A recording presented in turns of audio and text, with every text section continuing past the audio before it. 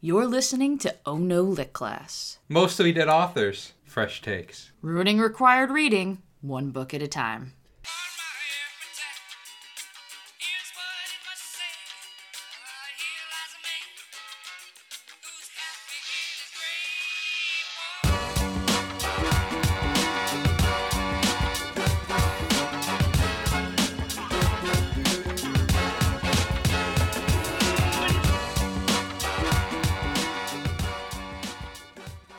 Hello and welcome to Oh No Lit Class, the podcast that every English teacher who sits in their chair backwards and calls Shakespeare the rock star of his time wishes they were.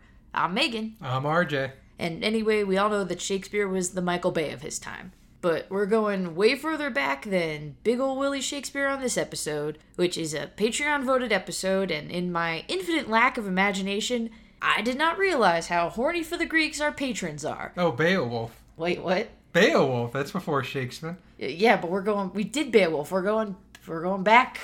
Wait, is Beowulf back further than don't look at me. Stop. Don't look at me. Don't look at me. We're going back further than Beowulf. You sure? By how much do you think? If we are. Shut up. Further. No, let's get down to brass tacks. When do you think what we are discussing today was written, roughly? Well, I know when it was written. It was written around the 8th century BC. When do you think Beowulf roughly was supposedly written? Not a clue. Take a stab. What's your best guess? I don't know. I mean, we did the episode. I know we did. I don't remember. Best guess. Old-timey. Give a year. Well, because You just gave a year it's the oldest of English. Like, it's an AD. It's not a BC. Around 1000 AD. Oof. Okay. So we're going back before Beowulf. Yeah, not even close. Older than Beowulf. Like 2,000 years older than Beowulf. Yeah. Our patrons have made their voices heard, and now we gotta do a 2-part episode on Homer's Iliad and the Odyssey. A task of, dare I say it, mythic proportions? Is it? I don't know. How big is it? Because it's a myth. They're myths. Is everything not a myth? No, some things are true. I don't know about that. This one's on the Iliad. Greek myths and plays and oral histories or what have you have been a staple of classroom reading since basically as long as the classroom itself has existed. Hundreds and thousands, potentially, of years before you were born, kids were also suffering through stories of gods, creating prophecies, starting wars, and generally fucking with mortals out of boredom and or misplaced horniness. And in fact, together the Iliad and its loose sequel of sorts, the Odyssey, make up one of the oldest extant works of Western literature. The Iliad, in particular of the two, as we, and by we I mean basically RJ, will discuss, walks the line between myth and history in that even though it is a myth, it was treated for a very long time as a history, and even longer after that as at least history adjacent, i.e. that there was like a Trojan War, or at least an analog for it, and that like the folks who participated in it, even if they weren't, like born from a god's elbow or whatever the shit, may have existed, which is something we discussed a bit in our episode on Orpheus and Eurydice, where we talked about like Orpheus the actual dude, and we'll see if that's applicable here. You're just nodding. They can't see you. Be like, yes. So, the text is generally attributed to Homer, at least when it's taught in high school. Well, I'm sure it's far more complicated than that. Not that I really bothered to look, because that's RJ's job, and I was up to my ass in vengeful gods and raging wars and horny Greeks. I mean, it wasn't just the Greeks. Everyone was horny, but that's just how it was back then. Something was in the water. I don't know. RJ, you got any idea why people were so horny back then? People are so horny today. We ain't that different. As we'll discuss. They seemed hornier. I don't know. Like, less inhibitions. Maybe. Alright, well then, did you have to read the Iliad? I mean, I guess we're going to be talking about both the Iliad and the Odyssey. For the purposes of this episode, we'll just focus mainly, did you have to read the Iliad? No, I'm pretty sure the Odyssey was the one that we went with. I also remember Antigone, but that's neither here nor there. Same though. Yeah, I mean, we skipped over the Iliad. We only read the Odyssey. We also did read Oedipus and Antigone, which is kind of the sequel to Oedipus. I think maybe because English teachers were also just like, ugh, like, no thank you. I'd rather not. Instead, I think I had to read the Odyssey like twice, in fact. The Odyssey is easy. It's literally just a dude who flipped off Poseidon, traveling the high seas, banging whatever comes into his line of vision as more and more of his crew die until he makes it back home, kills some more dudes, bangs his wife, like, the end. Pretty straightforward. And I'm like, well, we can't just do the sequel to the Iliad. We gotta do the Iliad. But I had no idea what I was getting into. There's a whole war. I probably should have anticipated that, but my knowledge of the Iliad is predicated on the big wooden horsey, and Tumblr liking that one book about how Achilles and Patroclus are sad gay lovers. You want to know something? The big wooden horsey's not in the Iliad. Whoa. There's no big wooden horsey in this fucking play. I'm just gonna get that out of the way. Wow. So, neither of us were familiar with the Iliad. The Odyssey barely even relates to the Iliad as a sequel, which is something we're going to look at in a bit on how, after the fact, people tried to tie the Odyssey more to make it a stronger sequel in relation to the Iliad, but whatever. So before we get to that, why don't you, RJ, tell us about Homer, not Simpson? Yes, no. Today we get to talk about the guy who inspired America's favorite yellow child-abusing dad that works as a nuclear engineer. No. Homer. Or, as he was known in Greek, Homeros. That sounds kind of cooler, actually. Homeros? Yeah. Homeros. Yeah, well, I ain't doing that. Okay, that's fine. You know how many names I looked at when I was doing my thing? You went, mm-mm. Yeah, this, I guess, is a moment where, I mean, if we wanted to be, Greek, we could call him Homeros. Like, we call it a gyro, not a gyro. Monsters. It's true. Much like Big Willie Shakespeare, there are Homer truthers out there. These Homer truthers have given rise to what is known as the Homeric questions, which include: who is Homer? Are the Iliad and the Odyssey of multiple or single authorship? By whom, when, where, and under what circumstances were the poems composed? How reliable is the tradition embodied in the Homeric poems? How old are the oldest elements in Homeric poetry which can be dated with certainty? I feel like that's a lot fucking trickier than Shakespeare truthing, considering with this guy we're talking like almost 1,000 years before Jesus. Yeah, and there's not a lot of documentation about Shakespeare that lives on 600 years later. What are the odds? We got stuff from Homer's days. Yeah. Not much. And as we'll talk about, it's hard to tell what was true, what was made up, what was embellished. Much like today, but we'll get there. And the final Homeric question is, does Lisa really need braces? That might be a joke that's older at this point than some of our listeners. Maybe. While the Iliad and the Odyssey are the two big works attached to Homer, there are other more minor works attributed to the name, the Homeric hymns. The contest of Homer and Hesiod. Hesiod. Just like the way you looked after you said that, like, nope. But the contest... Homer and Hesiod? Hesiod? The Little Iliad? The Little Iliad? Is it like the Iliad, but like everybody's like 8 years old? Probably the abridged version. Yeah. The Nostoi, the Thebaid, the Cypria, the Epigoni, the Frog-Mouse War. What? Yeah, the Frog-Mouse War. I like that one. Mixes in with all the other names. Yeah, I know. The Margites, the capture of Ochalia, and the Phocées. But is it all just one big Homer-sized ruse? Come again? Well, first, let us answer, who is Homer? Who is he? So, much like Big Willie, who was alive a mere 400 years ago and barely has a hint of childhood remain intact. 400 years ago? What year are we living in? Was he not the 1600s? Wait, was he the 60? Wait, I thought it was the 1400s. No, man, 1400s is when Columbus sailed the ocean blue. Oh, fuck, it is. Wow. I'm having a bad day. Right? Like the 1600s, yeah, right? Yeah. So okay. It was like 400 years ago. 450. And barely a hint of his childhood remains intact today. Is it shocking that little of anything exists about Homer, who supposedly lived during the 8th and 7th centuries BC, aka before Cristiano Ronaldo, I think. Yeah, that's definitely what that's referring to. Yeah, CR7 for life. Remember, sports still don't exist. We're still living in a post-sports society. Sports definitely existed in ancient Greece. I don't know if they were big CR7 fans or not. I mean, I don't know if they were too big on soccer at that point. And plus, I'm pretty If sure... they did it in the nude. And I'm pretty sure you can convince a lot of people that BC stands for before Cristiano. Well, then it really wasn't all that long ago. People should be able to figure out who Homer was. Like, Cristiano ain't that old.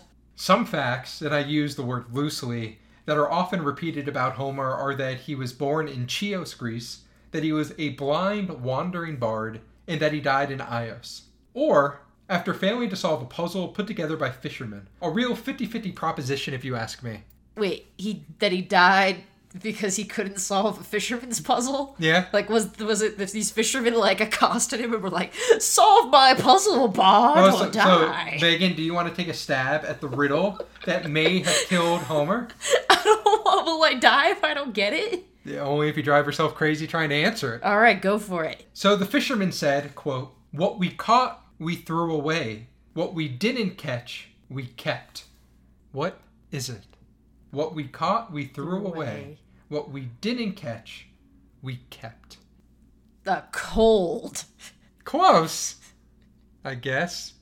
Time? Lice. Hey! Right? Because if they caught it, yeah. they cut it off, they got rid of them. Yeah. The ones they didn't catch, they kept.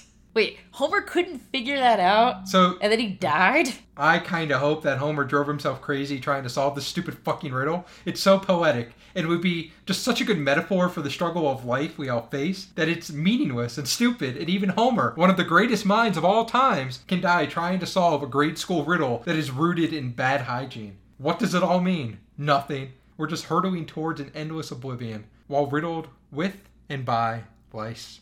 Chipper. Yeah. But yeah, this potentially drove him crazy to his own death. Or he just kind of died as an old man in Ios. Your pick. Or they just told him a riddle, he couldn't figure it out. He died the next day for unrelated reasons, because who knows, it was the ancient times. He could have died for any fucking reason, and the fishermen were like, oh my god, we killed Homer with our fucking lice riddle. Oh shit. I guess this goes without saying, but most historians say any of these purported facts are barely worth the ink used to put them on a page, and there are no ways to verify any of these facts. But you have to listen to them in this podcast. And trust me, there are a lot of historians who have weighed in on this topic. Homer has been the subject of studies for a long, long time. Homer is said to have lived somewhere in the range of 850 BC to 700 BC. There are 10 extant lives of Homer. Here's a good word to know. Extant. I used it earlier. It means the opposite of extinct. So 10 existing lives or biographies of Homer are known to exist. But even these are generally suspected to be forgeries or made up. Most of these writings pull extensively from the works attributed to Homer. And so if you think Homer was writing about himself in his own works, well, maybe you think that there might be a lot that we know about the man. Life of Homer, which is no Life of Brian, I'll tell you what, is one of these ancient biographies about Homer. A joke that's not only older than our listeners, but I think older than either of us. It is written by who has become known as Pseudo-Herodotus. So not even Herodotus, Pseudo-Herodotus. The opening lines of the biography claim that the biography was compiled by the ancient historian Herodotus, who lived during the 5th century BC, who wrote about cool things like Xerxes, the Battle of Thermopylae, you know, Xerxes and Leonidas, and the Battle of Salamis, which sadly is not about people using rods of cured meat to beat each other, rather a boring old naval battle. Boo. So why would historians doubt a biography that self-purports to be written by a known historian? Well, historians say it doesn't really fit with his style, and no one has really ever believed Herodotus wrote it. Someone just slapped his name on it. Thus, Pseudo-Herodotus. Herodotus. Pseudo-Herodotus. I am the historian who only tells lies. And even if the actual guy wrote it, well, he was kind of suspected of making up stories or just writing down whatever people told him. He apparently even said that he doesn't even believe some of the things that he's reported. I'm regular Herodotus. I also only tell lies. Don't take my word for it. Literally. The facts that the biography report are that Homer was not always blind, but maybe always hard of seeing and became blind. He was never able to stick in one place for too long, and so he kept on moving, trying to find stability and a livelihood. And he was just lucky to always wind up where the action was, and he wrote about it. Thus, he was kind of like a blind, writerly version of Forrest Gump. You're really just slamming it with the topical references this episode. In fact, I love thinking about Forrest Gump through the lens of a Forrest as a Homer-like figure. Amazing. Especially when he had that monkey. Oh. What? You didn't know about that. Oh, God. Sad for you. Read a book once in a while. He has a monkey. Wow, why do you hate Forrest so much? And plus, the movie makes so much more sense, and it's so much better if you like imagine him like as this Homer character who just kind of like wanders, just always there, and then he like writes it all down. No, it doesn't make any more sense. I gotta call Forrest Gump is Homer. I gotta call up Robert Zemeckis. I think maybe he was onto something. He just did that. He didn't write the book. Well, he made the movie. And? That's who I care about. I don't even know who wrote the books. And I read the books. Yeah, but you care about the fucking monkey, which is only in the book. That monkey's good. Monkey's in a tank. I hate this. Because this is definitely not the he first gets time. Lieutenant Dan out of retirement to go fight in the Gulf War with the monkey in a tank. This is not the first time. I know this isn't the first time we've talked about this on this fucking show. So, why all this loosey-goosey stuff? Well, during Homer's time, and well after it, generally things were not written down. After all, most people couldn't read or write worth a damn anyway. And sure, while papyrus. You can thank the... Who can we thank that one for? Well, no, you thank the Egyptians for papyrus, but right. You thank Phoenicians for the alphabet. Thank you, Epcot. And sure, while papyrus was in the world, it wasn't like you could just walk down to your local stationery store and pick some up. Many things were written on stone, or other mediums not exactly suited for carrying around place to place. And so, entertainers, lecturers, poets, singers, and performers in general brought the stories around in their mind and in their hearts. You repeated what you heard. You maybe embellished a bit, or maybe you changed the name of a villain or a hero of a tale into someone the locals might know. You had to carry a lot of shit around in your noggin. Look, we know the Greeks did it. Hell, we still do it. Think about remakes. All artists do is just make the stories relevant for their contemporary audiences, which makes sense, right? A 20th century Hollywood didn't invent this idea. The oral tradition is not unique to Greece either. Many cultures that had no contact with each other had similar practices and traditions. Then again, perhaps I should say, cultures that we do not think had contact with each other. But you know, aliens. Ooh, oh, wait, no.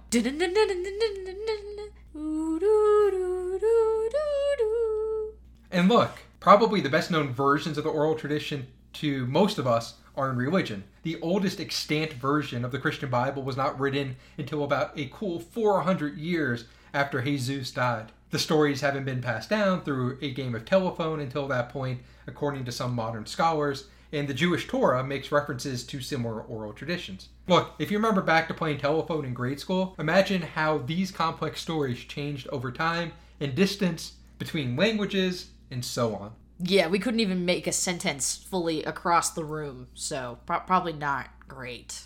And let's not even bring politics into this, but if you based your knowledge of the world on nothing but the oral histories presented by most major news channels in the year of our COVID, you would have an interesting tale to weave, depending on which oral history you were exposed to.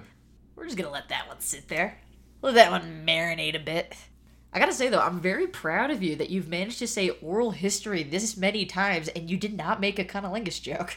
No, cunnilingus is no joke. It's serious business. It's an oral tradition, some might say. It is a very serious tradition. You don't mess around with cunnilingus.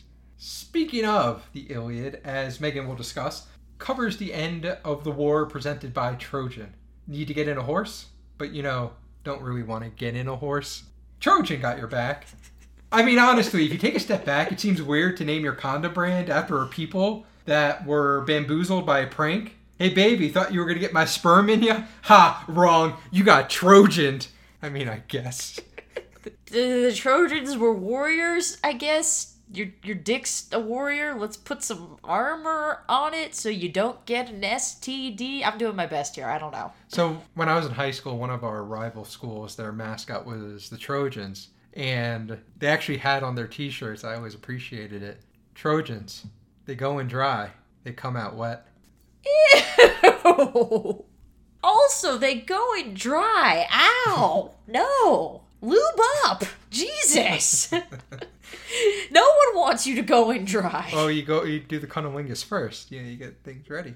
Well, yeah, you don't want to go in dry. So, the Trojan War. Greeks versus Troy, modern-day Turkey. Greece went in dry. It didn't work out great. King Agamemnon, Achilles, and co. all decide Troy must go down because of Helen of Troy. We'll get there. I got, yeah. The face that looks like 1,000 ships or something. Some just call her Bodie McBoatface.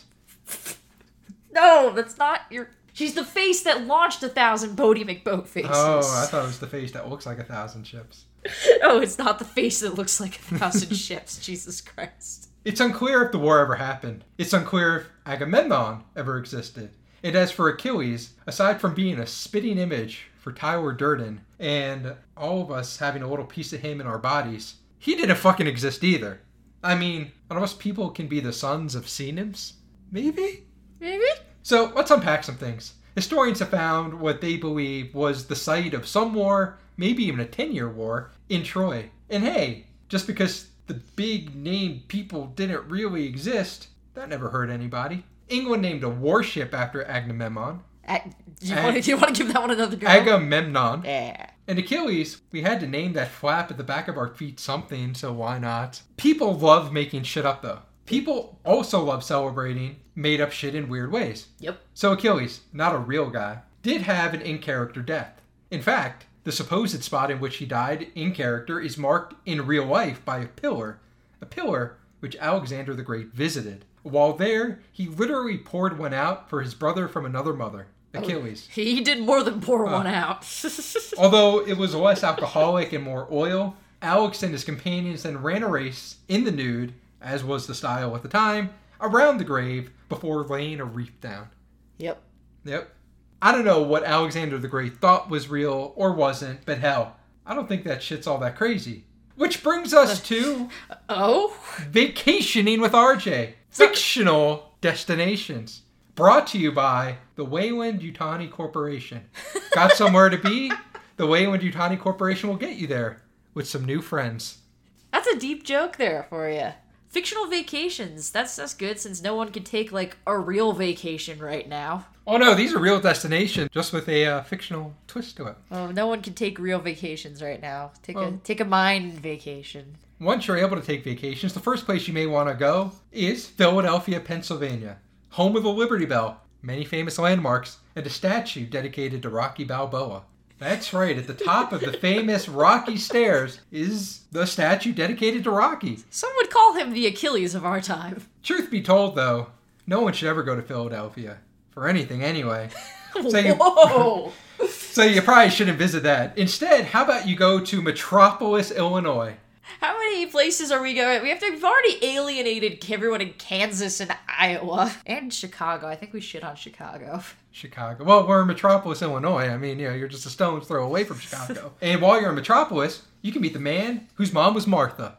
No, not that one. The other one. Or was it that one? It's the Man of Steel, Superman.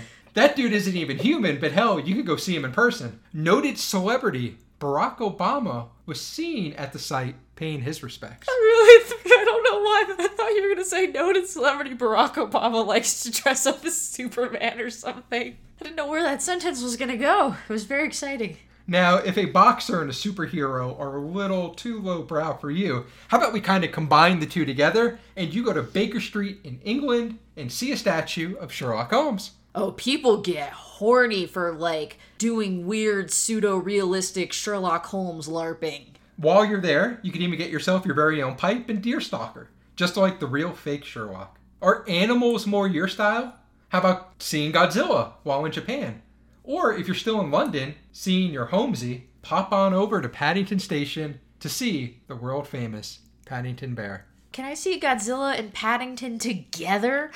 Can we make a Godzilla and Paddington movie? You'd go see it. Don't lie. You'd go see the shit out of that. That would be good. Or how about visiting a villain from a long time ago from a galaxy far, far away? Wait, what? But now has a home in Odessa, Ukraine. What? That's right. What? Good old Anakin Skywalker. Now, to be fair, this statue was originally of Lenin. I'm gonna need a minute. But after the Cold War, instead of tearing down the statue of Lenin. They just turned it into Lord Vader. Holy shit. Recent improvements have installed Wi-Fi hotspots in his head, so you can gram out your selfies in front of the Dark Lord himself. You said this is in Odessa? This is in Odessa. Fuck yeah, Odessa. I saved the best for last, of course. Of course. And of course, it's based in the good old US of A. The future birthplace of James T. Kirk. No. You left off a good one. This one's better. You could see the place where Captain Kirk will eventually be born. No, what I left here, if I want to go see any of these, I want to go pour one out for my homies, this is the place. Okay. This is the headline from the Associated Press from earlier this year. Okay. Crowdfunded RoboCop statue nears completion in Detroit, Michigan. Jesus. Yes, soon you'll be able to visit an 11-foot tall statue of Alex Murphy, RoboCop himself. I will never forget when RoboCop got wings in RoboCop 3. It was real to me, damn it. I'll never forget when RoboCop shot that guy's dick off. Many dicks. So many dicks. Our RoboCop. He shot them all. So there you have it, folks. All the great sights to see once it's safe to travel. Book those tickets on Trans-American Airlines now, and you might be lucky enough to not only see these real fictional sights, but you might also get to see a grown man naked. Surely, that'd be a swell treat, all right? That's definitely what RJ's gonna do. He's gonna go to the RoboCop statue, slather himself up in oil, run a race around it, and then lay down a ceremonial wreath. Probably like an incense stick. From my boy, Alex Murphy, man. So, I mean, there you go. You might think Homer or Alexander the Great or all these cultures that celebrate fictional characters are weird, but hey, we still do it today because, hell, it's fun. And in a world where people speak Klingon, maybe the fictional world or the real world influenced by fiction is just a little more fun for everyone. Or perhaps we are entering into, or have always existed in, some weird postmodern society where nothing is real. Or while everything is also real at the same time. But that's an episode for another time, whenever Megan relents and we do a philosophy episode, including our boy Michel the Del Foucault. But for now... I don't want this. But for now, Megan, the Iliad. With whom you truly share a world full of happiness with someone. Hey everybody, it's your master mythologizer, Megan. Just popping in real quick to tell you the same thing that I pretty much always tell you, but that makes it no less important, and that's that this episode is brought to you in part by our wonderful, beautiful, amazing, Homeric? Yeah, sure, why not? Patrons. We love you. We cherish you. We're doing this episode for you. And if you want to pledge to our Patreon at patreon.com/OhNoLitClass, you too can vote for us to do things like this, as well as get cool stuff like t-shirts, posters, stickers, all kinds of... That's a saw. That's definitely a saw. There's construction happening. I know times are tough for a lot of people, and, you know, obviously you gotta take care of yourself and put yourself first. I mean, that's always, now more than ever, but always. But we're still in kind of a shitty financial situation, and so any bit that if you have to donate and you can, it helps a lot, and we super appreciate it, and it's amazing. And you're amazing. You specifically. Hi, you're amazing.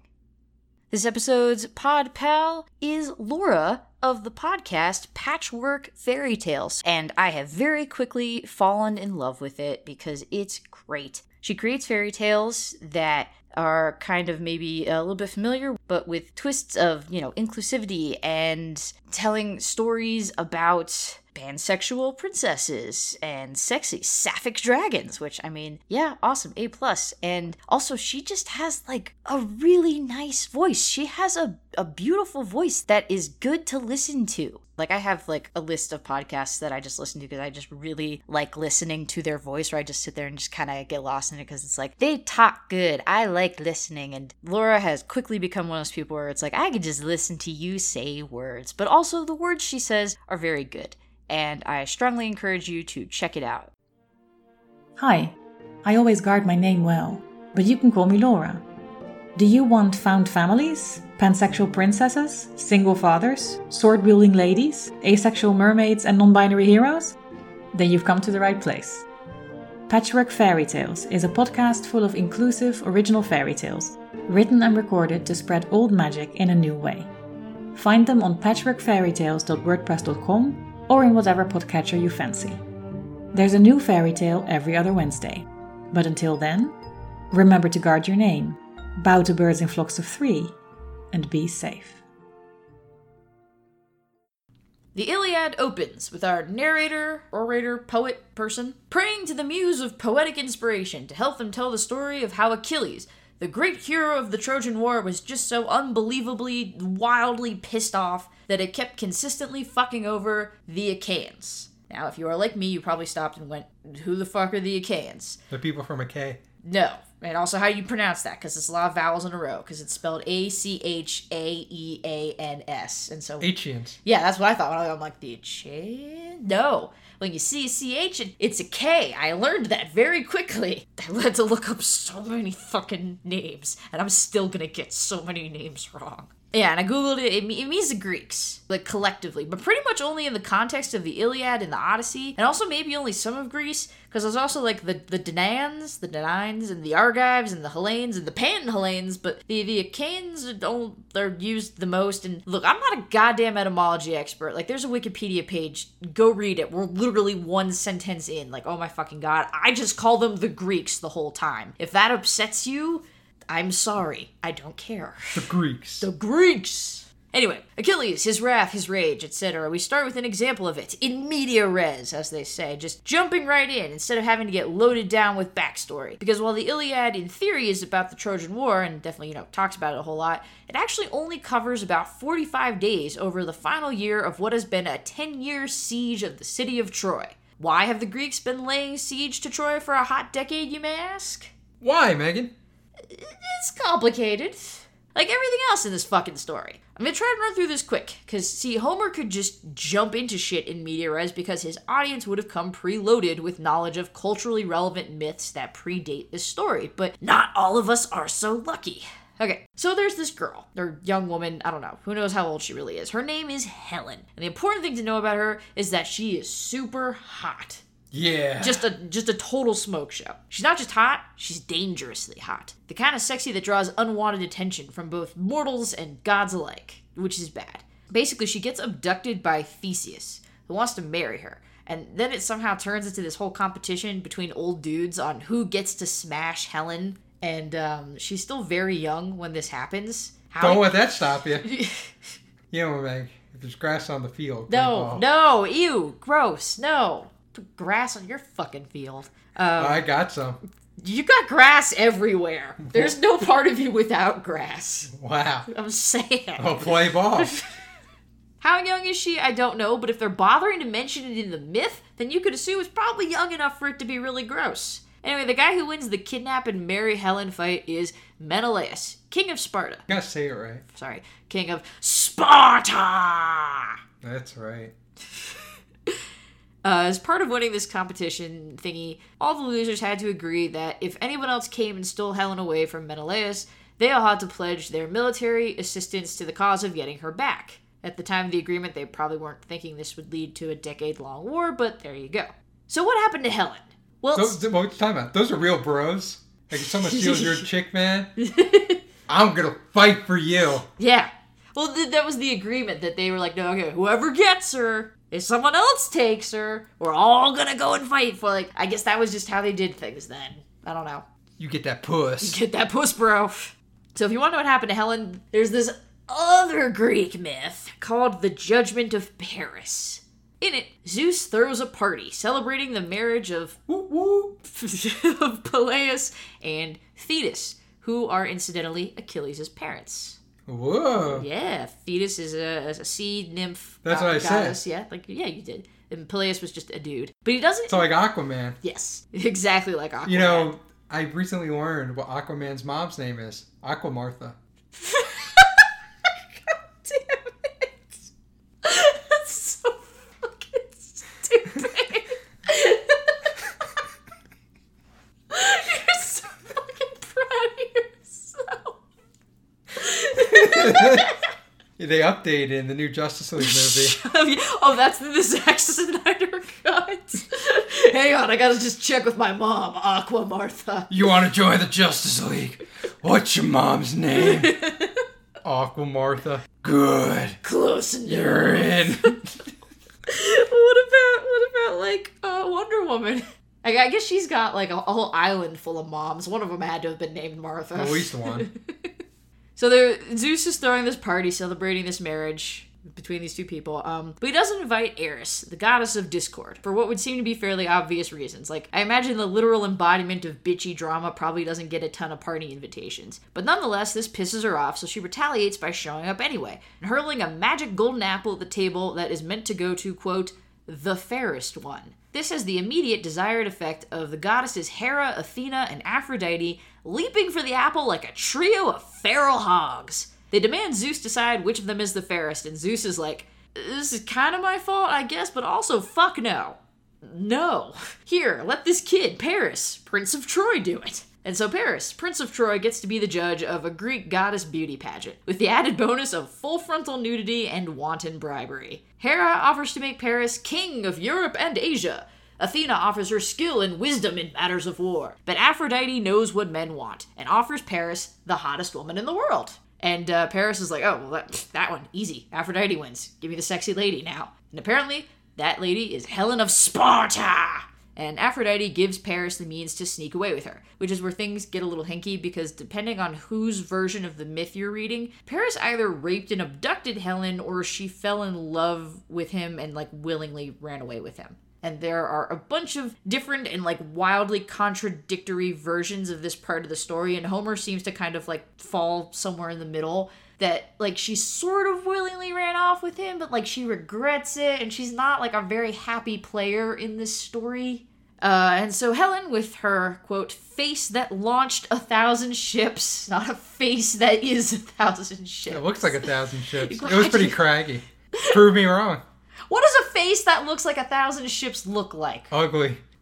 What if they're really pretty ships? But it's 1,000 of them kind of on one face. I guess that's basically what you gotta do is you gotta take a game of Battleship and just shove it on someone's face. Yeah, that doesn't sound great. So that starts the Trojan War. Or I guess Paris and his dick start the Trojan War. Or Zeus not inviting Eris to a party starts the Trojan War. I think I might fucking hate Greek mythology.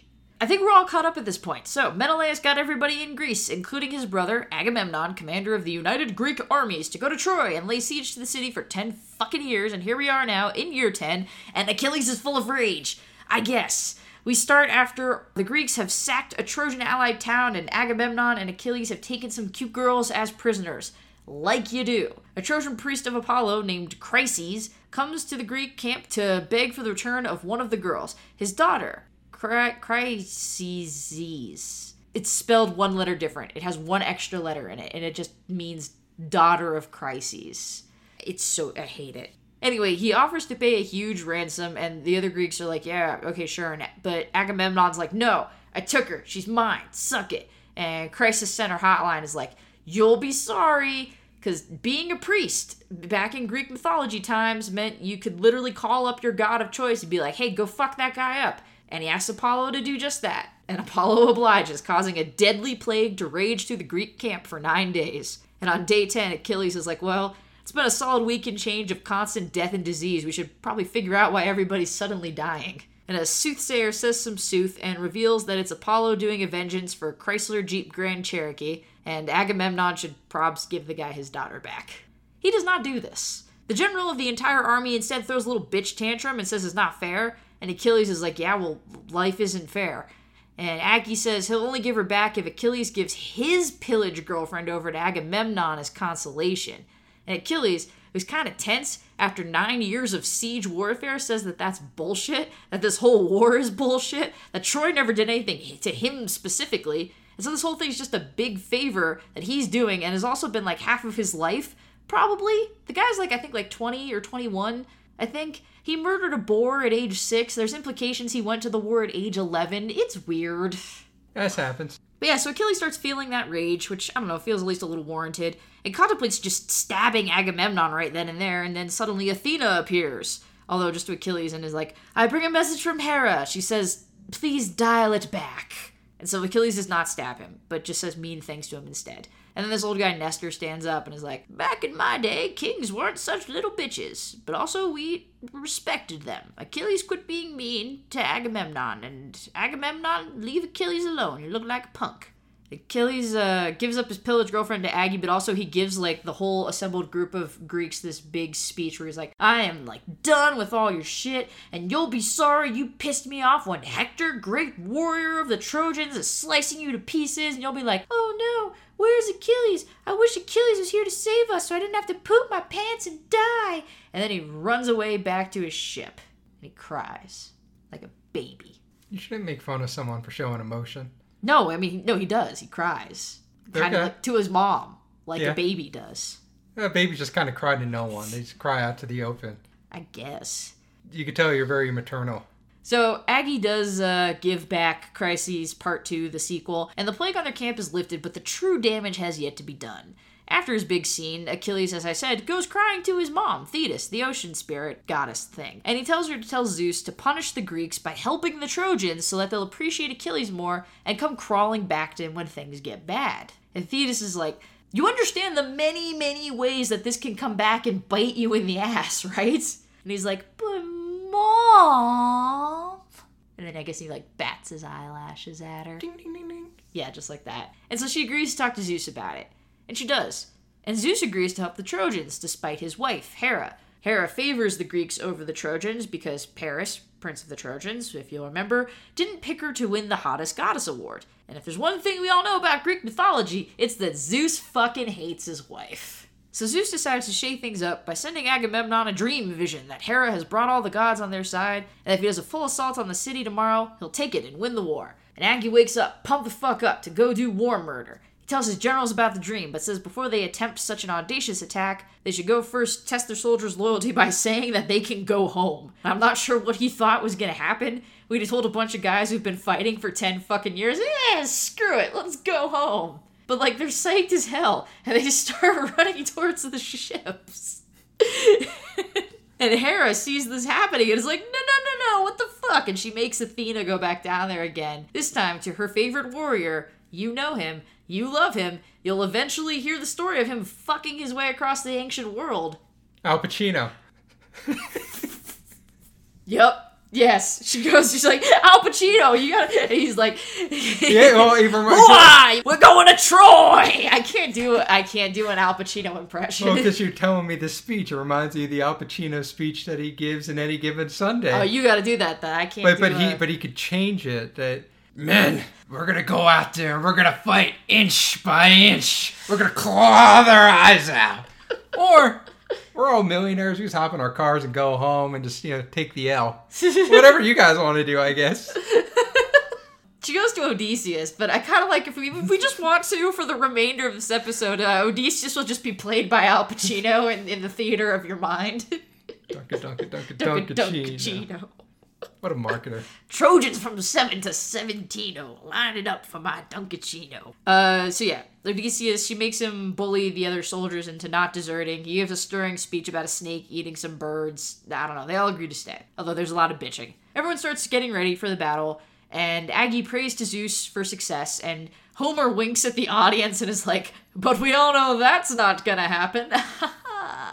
And then he says, this story might be getting a little too spicy. Let's slow things down and instead catalog the entire army by city and region.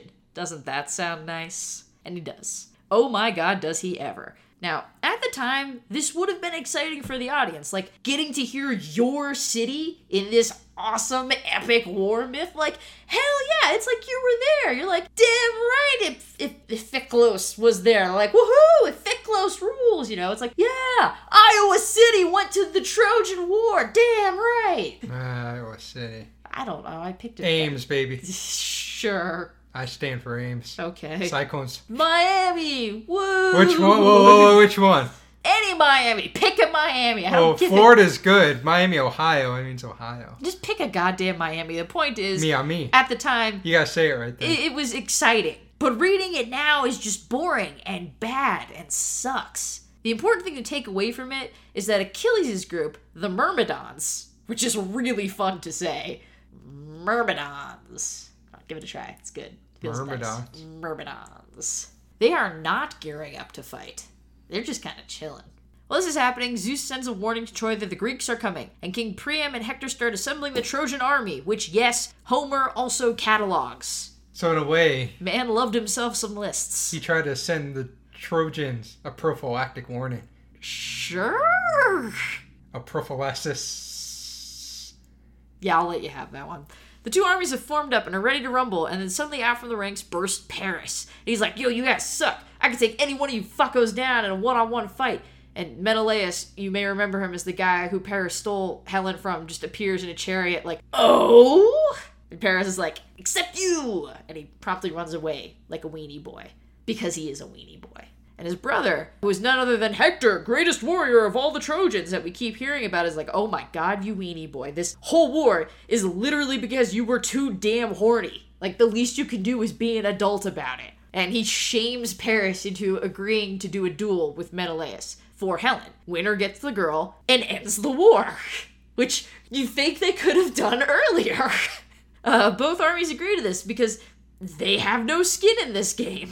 So Helen is told of the fight and goes to watch. She's curious to see her husband after all this time. She's out on the ramparts with King Priam and some other high-ranking dudes. The high-ranking dudes are extremely over having Helen around. They're remarking that, like, sure, she's hot, but she's not 10 years of war hot. And they really wish the powers that be had just given her the fuck back. Alright, so pause. Paused. Who is 10 years war hot? Who 10 is years war hot 10 or years not? War hot. I mean, is anyone really 10 years of war hot? Like, if you really had to game it out. Gal Gadot. 10 years. 10 years. But we both just took our glasses off if you want a visual of that. Like, can you just picture 10 years of your life gone for Gal Gadot? I'm still pining for a crush from 10 years ago, actually. Coming back to theaters once theaters open up. Yeah. Ramona Flowers. God, Mary Elizabeth Winstead is so hot. I would have taken her then. I'd take her now. She aged well. Like a fine woman. Oh, yeah, no, she looked amazing in Birds of Prey. But would you go to war for 10 years for her? Depends how hot this war is. Yeah, like if it's the Cold War, who gives a fuck? Because I mean, like, Keira Knightley also. I mean, like, I remember... Ah, Oh, come on! I'm more of a Natalie guy myself. I know, yes. Jewish. You're a Natalie Portman man. Which, I mean, there's nothing wrong with that either. And we're only talking about women now. I mean, we can talk about... Are there any men who we consider 10 years of war hot? If he wasn't a fake Jew, I'd be into that Zachary Levi, but it broke my heart. He did break your... We got really into the marvelous Mrs. Maisel. Fake Jew. Devastated that Zachary Levy, Yeah, whatever. that he's not really Jewish. Fake Jew. Broke RJ's heart. Still very cute. Fake Jew. Very tall. Yeah. Any of the Hemsworths? Chris Hemsworth's pretty hot. I don't know. 10 years of war hot. Yeah, I was reminded. What about your gay boy? The one who can sing and also punch. What? He was Beauty and the Beast.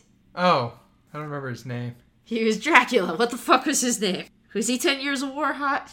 It's pretty close. He's pretty. I'd say he's pretty close. I was gonna say, I was reminded fuck is his because people were discussing the movie, one of those genre movies, like Not Another Teen Movie. Uh-huh. Yeah, that's Chris Evans in it, where he puts a banana between his butt cheeks.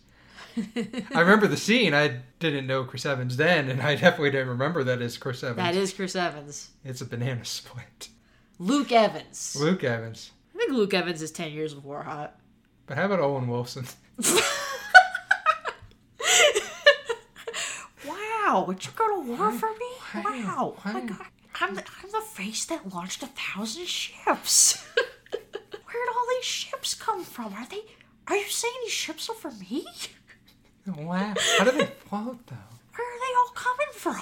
You would think the water would get tired from holding all of them up. So many ships. 1,000. Wow. Wow. What? Did you count them? Or you go with Matthew McConaughey. Ships. Ships. What is a ship, though? Buy a Buick. I don't remember what the fucking... I love looking out into the water. Nothing for miles. But then, ship. 1,000 ships. Paris asked me if I'd run off to Troy, and I said, all right. I don't think either of us do a good Matthew McConaughey. Fuck, where were we? Right. Right. The guys, they're saying Helen's not 10 years of war high. No. They wish she wasn't there anymore.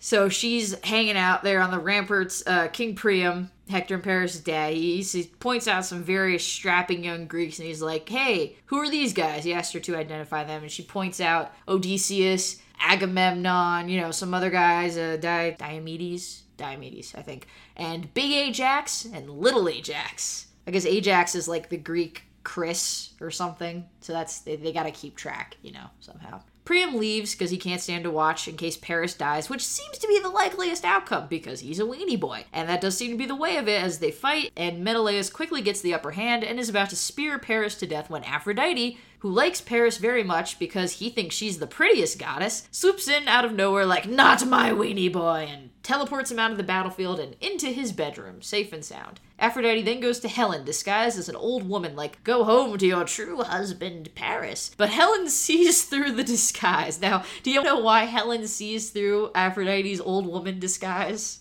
No idea. I'm gonna give you one hint. There's something that Aphrodite leaves undisguised. Her face. No, her tits. Yeah, that's what my next guess is. They're going to be nice and firm. Yes! That's literally it. She can't bear to old womanify her nice tits, and Helen was like, well, that sticks out. Helen's mad at Aphrodite for interfering because she's just really over this whole fucking war and running away to Troy in the first place, and Aphrodite's like, well, my boy Paris wants, my boy Paris fucking gets, go home and fuck him or I will end you. And Helen complies, but she does call Paris a cowardly shit. Meanwhile, Menelaus and the Greeks are rightly pissed off and they want to know where the fuck Paris went because he just disappeared right when Menelaus was about to kill him. Menelaus. Do-do-do-do. Menelaus. Do-do-do-do. Oh, Menelaus. Fuck. And they want to know where he went. And the Trojans are like, dude, we don't fucking know. We're mad at him too. Also, we don't want to be at war anymore. This is bullshit. And everyone agrees that clearly Menelaus had won anyway. Meanwhile, on Olympus, Zeus is like, so should we let them resolve this? Olympuscate? Yes, Olympus Biscuit. Mount Olympuscate. On Mount Olympuscate, Zeus is like, should we let them resolve this peacefully, or... And Hera's like, I want blood, damn it. And Zeus He did it all for the nookie. Dude, Zeus is like, I think you've blown this hating the Trojans thing out of proportion. Come on. Hera's just in the background screeching, blood. Like that. The nookie. Name another Limp Bizkit song, and I will pay you $1. All-Star. Nope. I mean, Hot Dog Water. That's not a song. That's Chocolate Starfish. That's the name of the album. Well, usually the name of the album is one of the tracks. I don't think so. Yeah.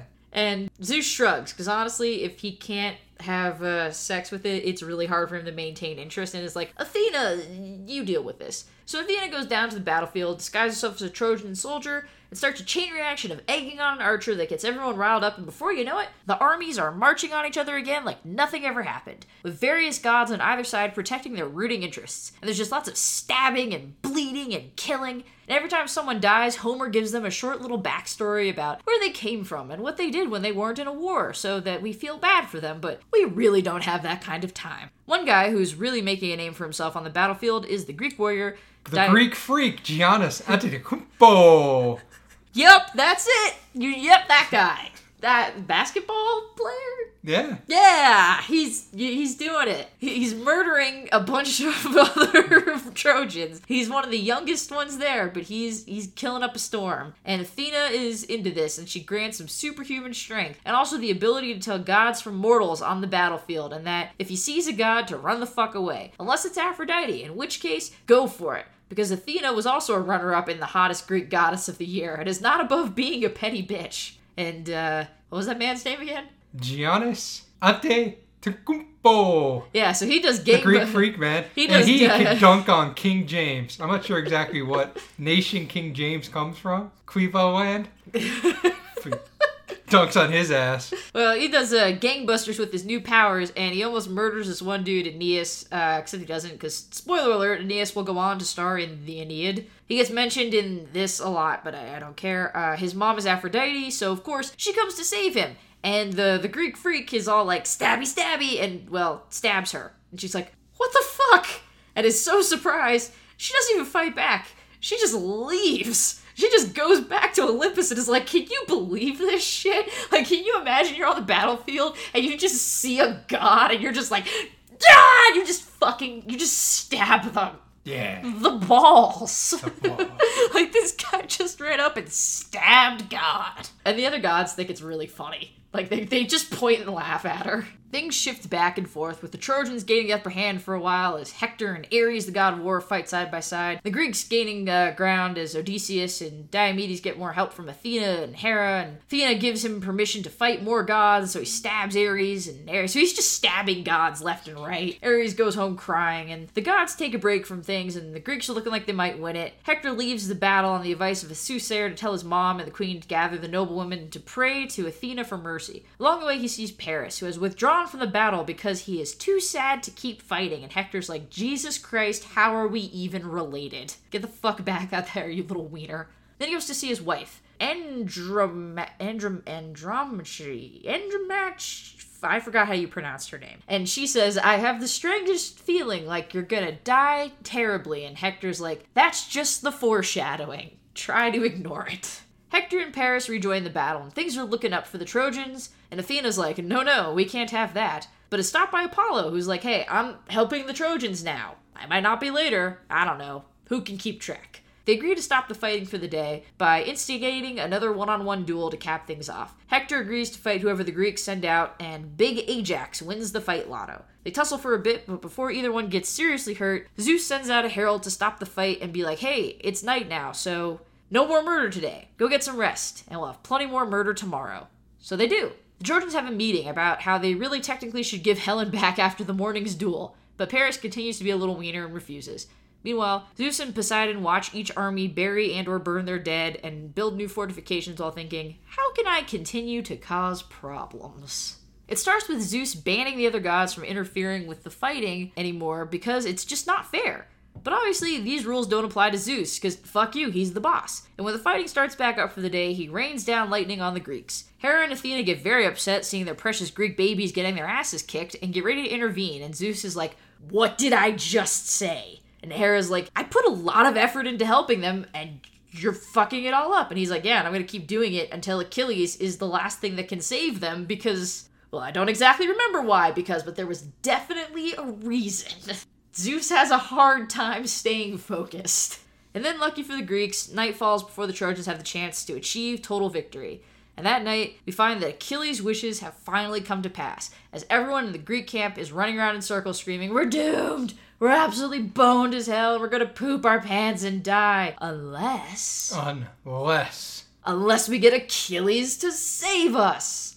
And they go to Achilles' ship, where he's chilling out and playing the lyre with his best friend and or gay lover. It's, historically, it's complicated. People aren't sure. Patroclus. Al Pacino. No, that was Odysseus. We decided Odysseus was Al Pacino. How many people are going to be Al Pacino? All right, so then this one, Robert De Niro. Okay. Can you do a credible Robert De Niro? Because I don't think I can. Hey, Meg. No. Can you milk a rat? Because it got nipples. No, Meg. that was bad. That was really bad. I think you should pick any other actor. Macho Man. Oh, brother. Hey, brother. Hey, brother. Oh, would that be Achilles? Oh, brother. Hey, Patroclus. Maybe. All right, let's wrap this up. Okay, well, you're the one who did this. So they run to get Achilles. He's hanging out with Patroclus. He has not been fighting, but he's been hanging out. He's been playing music. He's been doing bro stuff. Everyone begs. They wail. They apologize. Even Agamemnon is like, I was a fool to ever insult you. Achilles, a stupid, stupid fool. And if you fight for us, I'll give you money and 7 cities, and you can marry one of my daughters, and you can have your pillage girlfriend back, and you get to kill Hector. It's everything that Achilles wanted to hear. And do you know what he says? What'd you say? Fuck no. Also, me and my boyfriend were planning on sailing home tomorrow anyway, so oh well, too bad, so sad, etc. This is followed by a disjointed section where Odysseus and Diomedes do some cool, sneaky murder, midnight spy shit. And it's been pointed out that it feels a little tonally off, the way it immediately follows everyone despairing that Achilles is refusing to fight. So some scholars argue this is the section that I was talking about that was actually added in by later by writers to make Odysseus seem more cool and relevant character since, he gets his own sequel all to himself. So that's a thing. Anyway, Zeus kicks off another day of battle by making it rain blood on the Greeks, which is rather demoralizing. But Agamemnon isn't having it. He's on the warpath today. He's got the fucking fighting spirit, and he's in a frenzy, to the point where Zeus sends Hector a message that's basically like, hey, y'all oughta just fight defensively today until Aggie gets wounded or something, because holy shit, that dude is not having it. So Hector follows Zeus's advice until Agamemnon is finally stabbed enough that he has to bow out, and the fight evens up a little. Then Paris shoots Diomedes in the foot with an arrow. Diomedes is like, camping is for dickheads and punks, like come melee fight like a real man. But Paris doesn't do that, and then Diomedes has to bow out of the fight. And then Paris also shoots the Greeks' main healer, Machaon.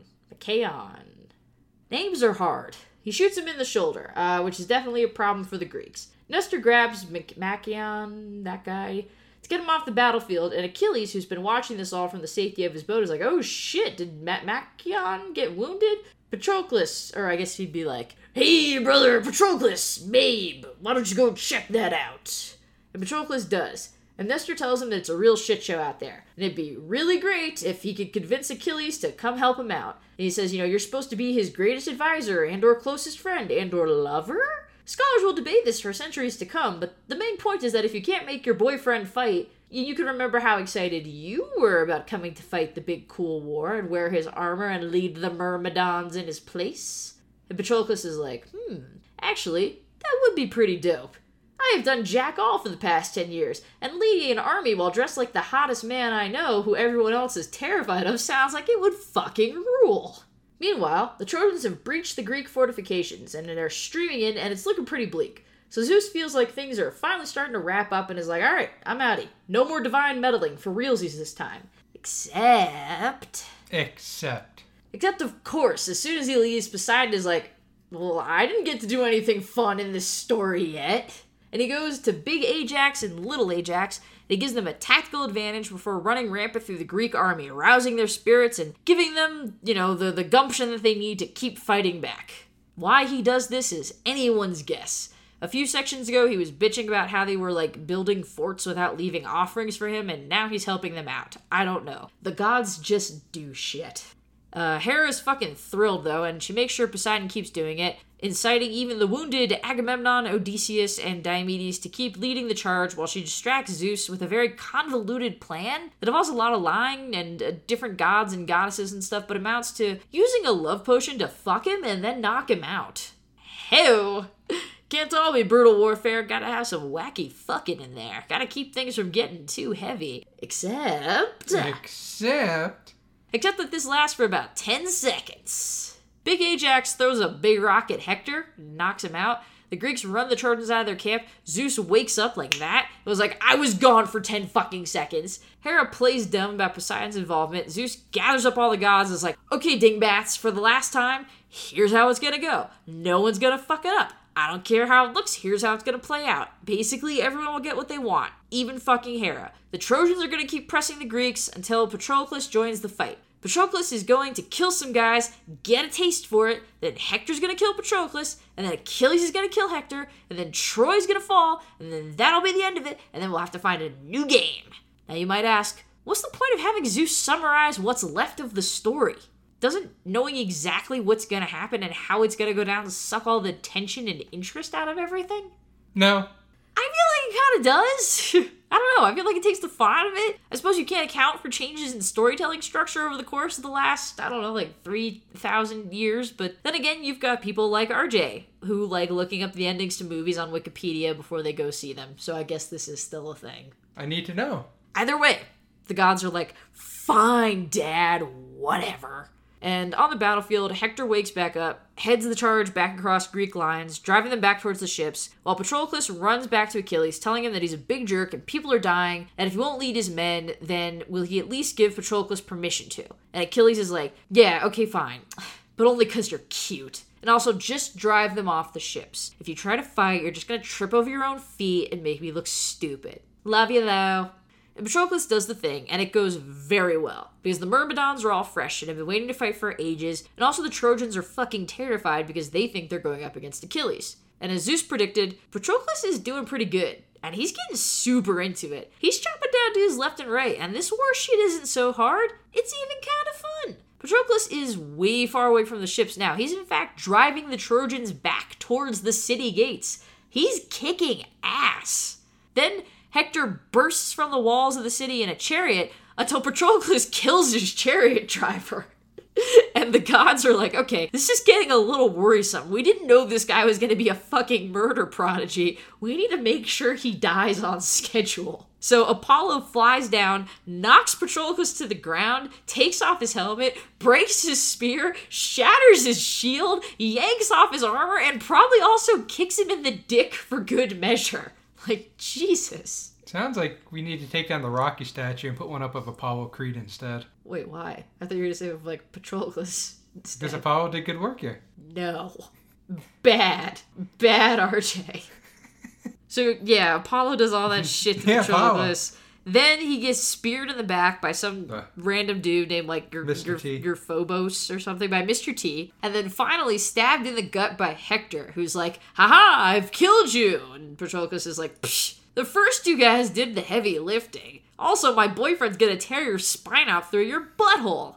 And then he dies. R.I.P. Patroclus. You got too OP, and the gods had to nerf you. Hector takes Achilles' armor off Patroclus and is like, mine now, bitch. And Zeus just looks down like, oof, you are gonna die so hard soon. And he gives him super strength so that he can at least have some fun before Achilles turbo murders him. Meanwhile, there's a huge fight over Patroclus' body, and as the Trojans try to make off with it, and the Greeks try to defend it, and while this is happening, Menelaus sends a messenger to get word to Achilles that Patroclus is dead, and upon receiving this message, Achilles screams so loud his mom hears him all the way at the bottom of the ocean, and is just like, oh no. And she rises up out of the water, sees Achilles has covered himself with dirt and ash, and is like, this is literally what you asked me to do. And I warned you that something Grecian and tragic would probably happen. And Achilles is just like, now that Patroclus is dead, nothing matters anymore but murdering Hector. And she tells him that if he does this, he'll also die shortly after. And he's just like, then I'll die. And I know that this myth is meant to be about, like, the rage of Achilles, and we're gonna get to that and all, but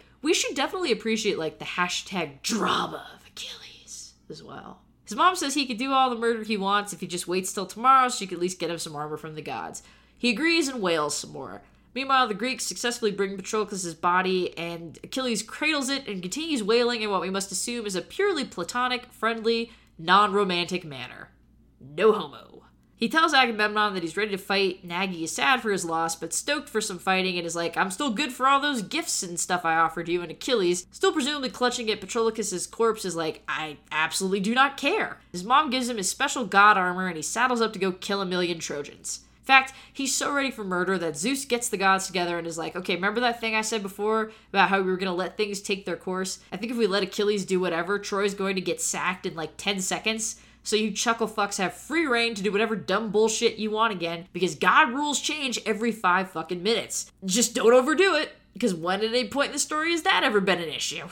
So, even though Achilles cut a swath of Trojan corpses straight for Hector, and Hector's like, bring it on, bitch, Apollo and Athena keep protecting the two of them, and they can't have a proper fight, so they abandon trying to kill each other for now and just kill a bunch of other people. In fact, Achilles is so swept up in bloodlust that he's happy just pinning down a bunch of Trojans at the Scamandros River and slicing them to ribbons. He gets so stab happy that the river literally runs red with blood. One guy's like, please have mercy, and he's like, no. But it's cool, I'll also be dead soon, and then kills him. Eventually, the spirit of the Scamandros River is like, hey, stop it, this is disgusting, there's corpses everywhere. If you kill another dude in me, I fucking swear. And Achilles just casually stabs another 3 dudes in the river, because he doesn't give a fuck. Bodies on bodies on bodies. He's in a blood rage. In fact, he gets so mad, he fights the river. In fact, he doesn't just fight the river, he kicks the river's ass so hard that Scamandros has to call another river to come over and help him fight Achilles. He has to get a second river because Achilles fights the first river so hard. And then Hera has to go get Hephaestus, the god of fire, to set the 2 rivers on fire.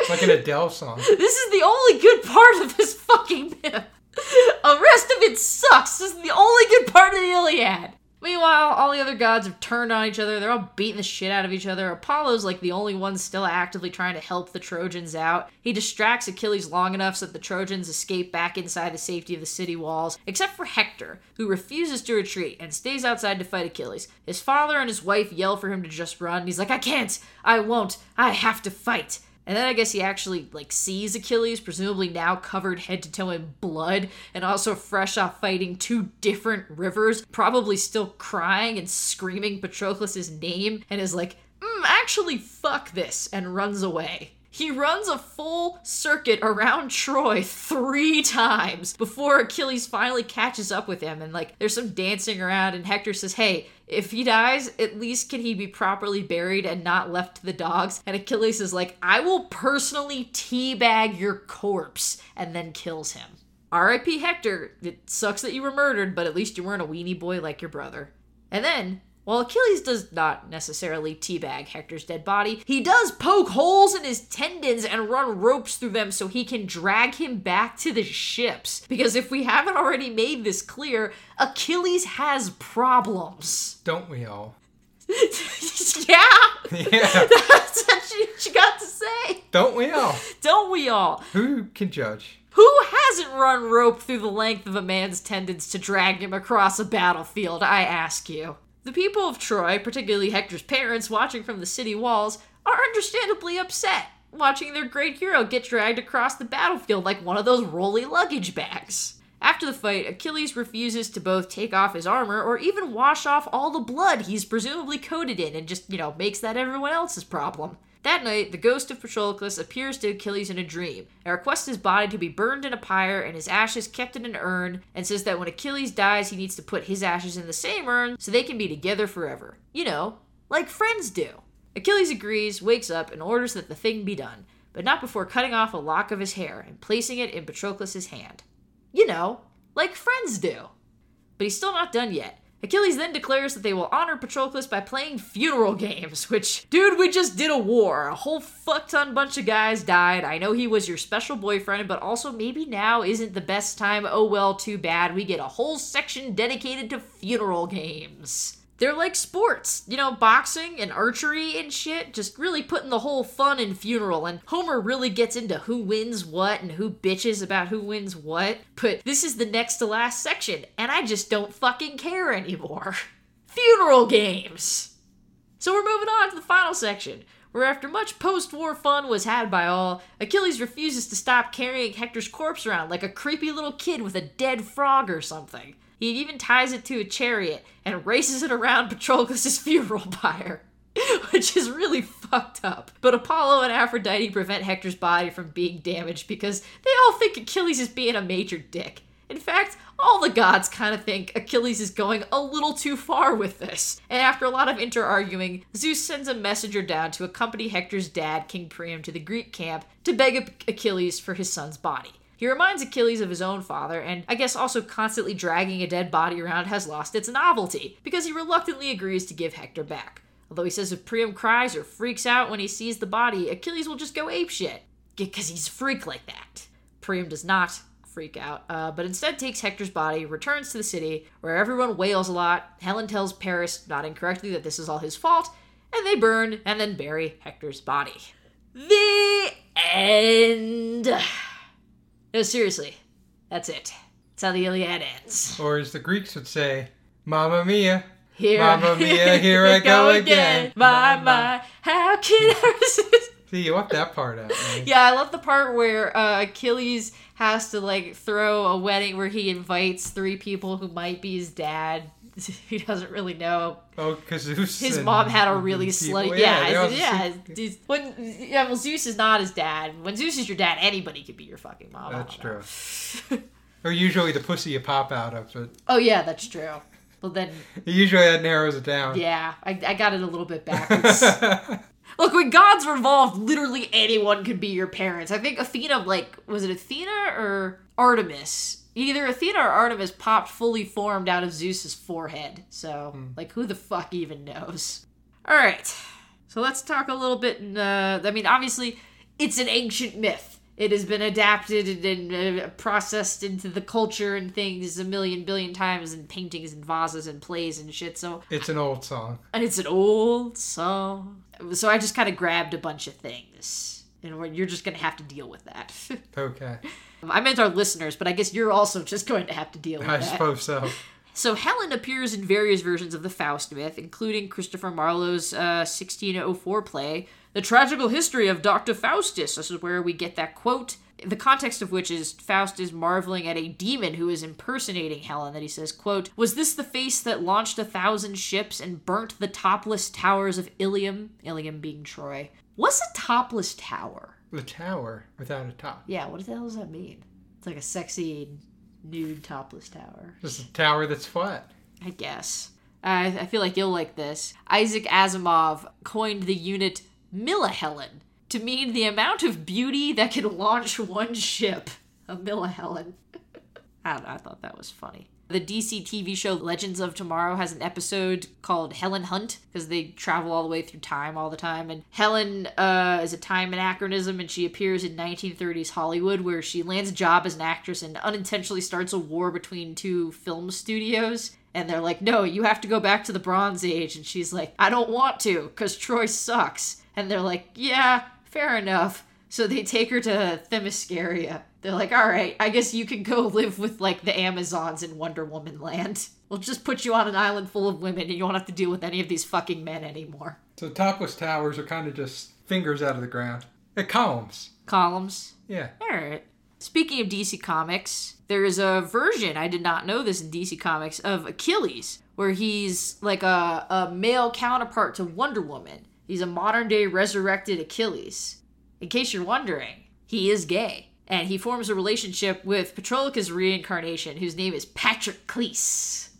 William Shakespeare, our old buddy, Big Willie, he uses the plot of everything for everything, as we all know, but he used the plot of the Iliad as a source material for his play Troilus and Cressida? Troilus, the son of King Priam of Troy, and Cressida, who I think was supposed to be like their Cassandra. And the play is kind of considered to be a comedy, and it reverses, like, the traditional views of the events of the Trojan War, where, like, Achilles is now a coward, and, like, Ajax is a dickhead, and, like, Achilles is seen as gay in this one, but, like, that's the problem. He won't fight because he's too busy, like, hanging out in his tent banging Patroclus.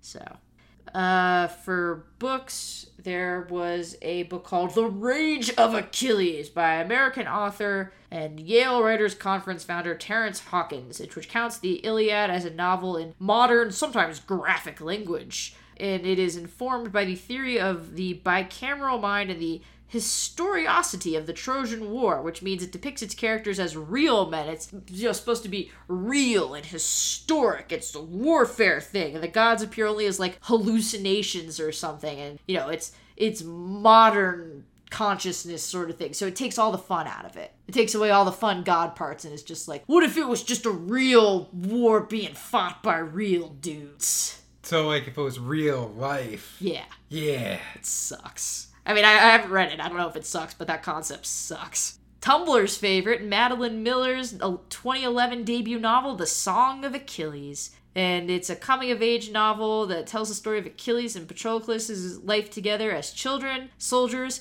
and lovers.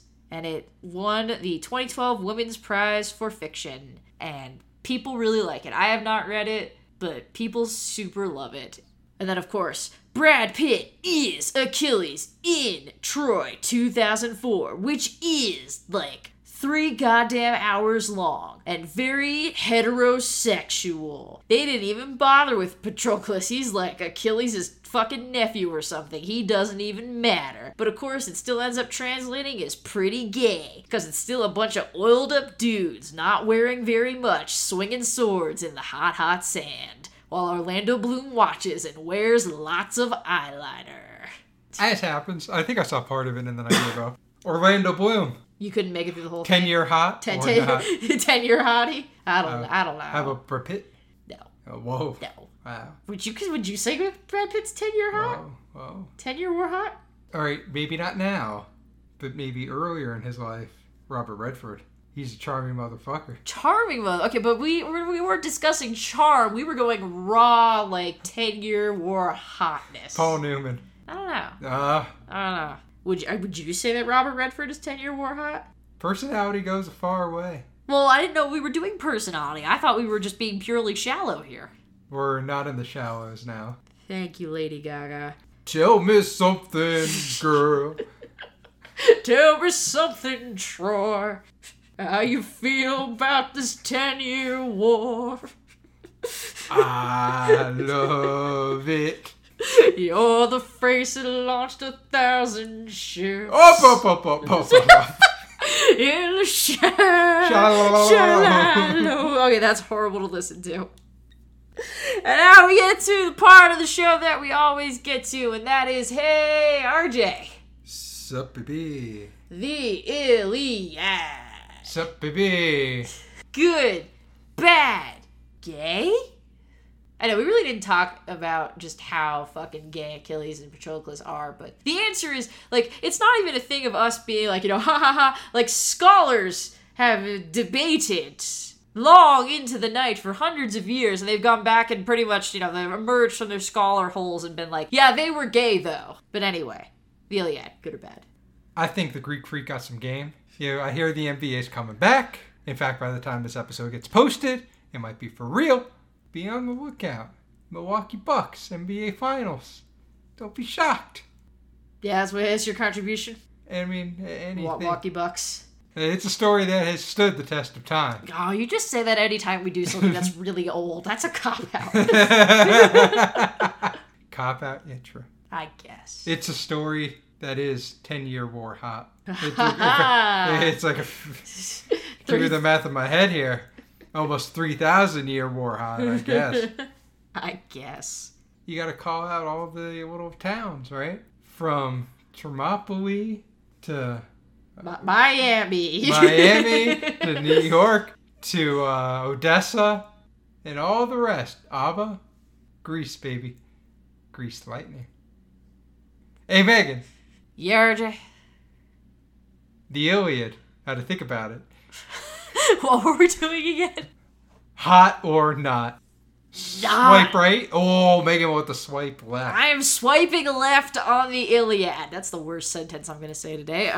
There are a lot of important themes at work here. Fate, destiny, pride, the concepts of love and glory in the midst of warfare, etc. And it's just so boring. It's so boring. Like, the gods busting in and fucking around because they're gods, and that's pretty much their whole deal. That's kind of fun, because they're petty and ridiculous, but the line by line, this guy stabbed that guy, who stabbed this guy, who paused mid-battle to tell some other guy his entire fucking family lineage before being stabbed himself. Like, I cut all that, because it is just so fucking boring. And when people do, like, fun, truncated, like, comics of it, like Kate Beaton, who makes the best historical comics ever, then that's great. And I can 100% get behind it. But unless you're specifically a classics major, I just don't know why you would ever subject yourself to the Iliad on purpose. Reading it feels like fucking laying siege to a city for 10 goddamn years.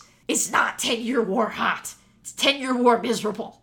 I didn't like it. No, I don't want it. That'll about do it for this episode of Oh No Lit Class. We will be back. I mean, we'll always be back to do things. We'll be back. But specifically, how come he wasn't worked in? I mean, there's the next episode where we're going to talk about the Odyssey, so, maybe you'll have your chance then. If you like the show, if you enjoy hearing the horrible things that come out of our mouths, then subscribe, tell your family, tell your friends, lay siege to a city, and tell them, hey, listen to Oh No Lit Class. I don't know why you would have to lay siege to a city to do that, but sometimes it's nice to just go the extra mile. We appreciate it. Pledge to our Patreon at patreon.com/OhNoLitClass, and then you too can vote on making us do things like this that make me edge a little bit more towards just true deep madness. Speaking of which, we will be back on June 11th for the second half with the Odyssey. Until then, I'm Megan. I'm RJ, and remember, Grease is the word. It's got groove. It's got meaning. It's got fucking by gods in it. We love you. Bye.